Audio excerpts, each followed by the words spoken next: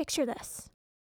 It's early in quarantine 2020. You're like 15 and bored out of your fucking gourd at home taking Zoom school, and you hear of this new app that'll spice things up a bit. But this app comes with a warning. Be cautious. You are dabbling in quantum manipulation destined to cause unnatural shifts in the space-time continuum. Basically, you are opening doors you cannot close. Be careful what you wish for. The universe will grant your every wish, but not as you intend it to be.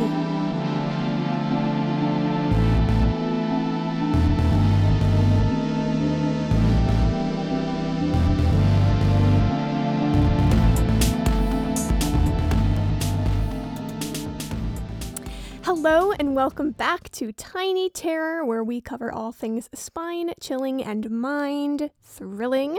I'm your host, Sigra, and today we are covering kind of a recent phenomenon, as recent as last February. For reference, it is currently April 2021. Yes, we are covering the infamous Randonautica app and its users called randonauts who do the verb randonauting. So first of all, let me tell you a little bit about the app. The bot code was inspired by a group of coordinators called the Fatum Project, or Fatum Project, who specialize in randomization. They are most well known for, before this, ensuring the randomization of online gambling halls.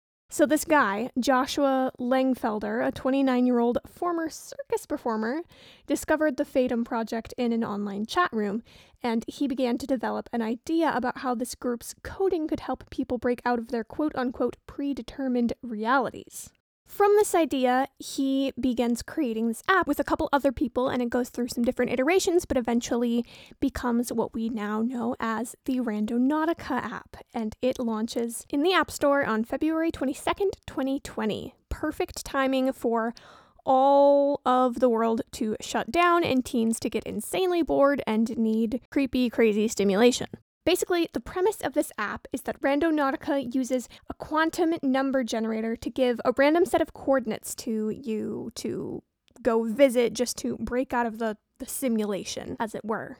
According to the creators, your thoughts can control your environment. This sort of stems from the idea of the law of attraction and all sorts of, quantum mechanics and quantum theory. So, according to the creators, your thoughts can control your environment. So you have to manifest your intentions. The app sort of prompts you to manifest your expectations and your intentions before the trip.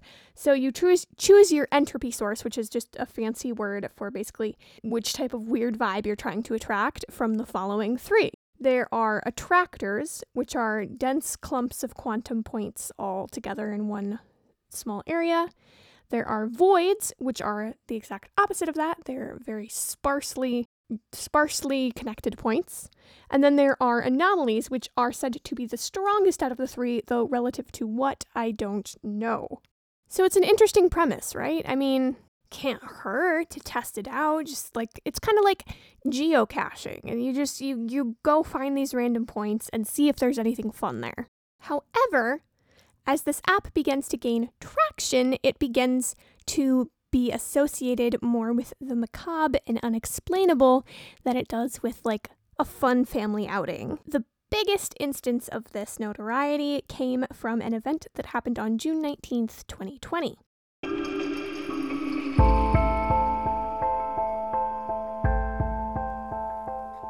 Hello everyone, I'm Nina Cardona. And I'm Preston Porras. We're the hosts of Chills, a weekly podcast where we discuss the paranormal, true crime, conspiracies, and our own personal paranormal stories. We also encourage our listeners to write in their personal paranormal or true crime stories. You can find us on Spotify, Apple Podcasts, Google Podcasts, or wherever you get your podcasts. We are also on Instagram at Chills Podcast NP. NP as in Nina and Preston. We hope you join us every Monday for a new episode.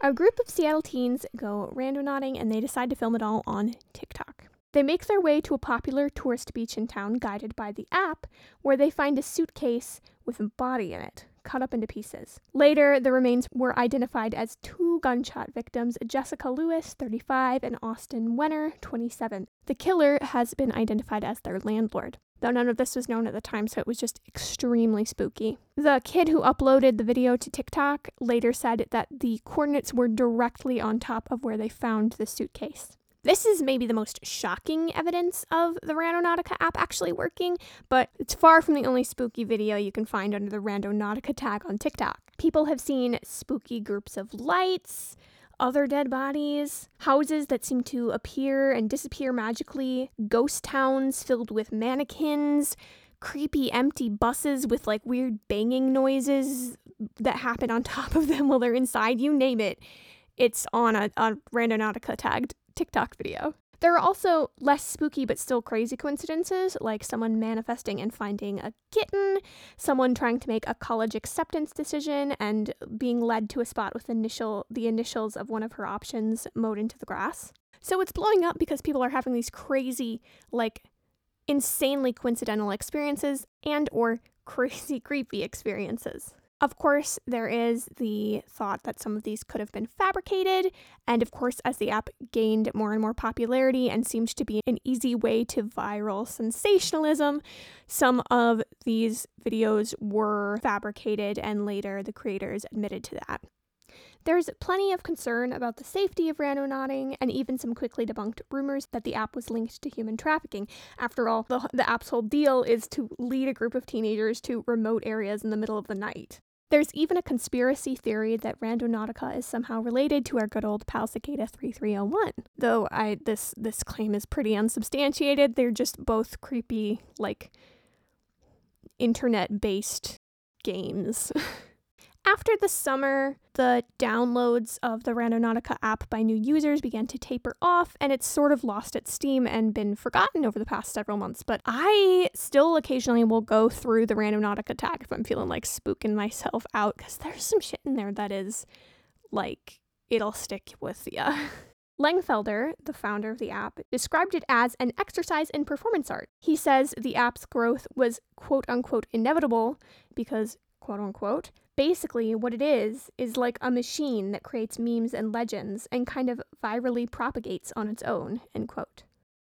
So Sigra, what do you think of randonauting? Is it real, or is it just like a huge exercise in confirmation bias? Well, listener, I would say that it is probably the latter, though maybe there's some science behind it. I mean, if there is, it's not science we have any good grasp on yet, but even if it is just total confirmation bias, it's scary as hell. It's fun to a point, to be scared.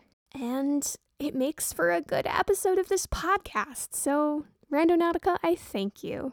And I thank you, dear listeners, for listening, as always. I really, really enjoyed putting this episode together. It's a topic that I don't see covered a lot on other podcasts or other YouTube channels, other media of this sort. So I thought I'd take a stab at it.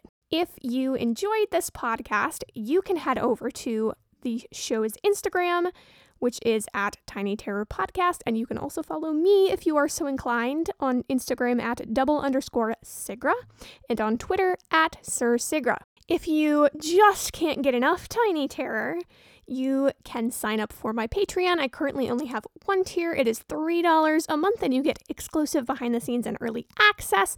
And don't tell anybody, but I'm going to be doing Patreon exclusive episodes of Tiny Terror once a month. So you don't want to miss out on that. It's $3. It's just $3 for a whole extra episode.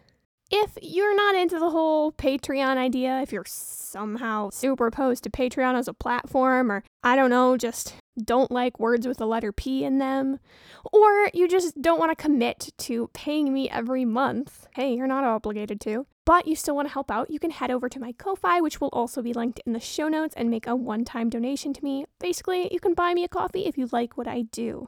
Once again, thank you so much for tuning in. And I hope to see you here next week, same time, same place. And insert sign-off phrase here. Bye, guys.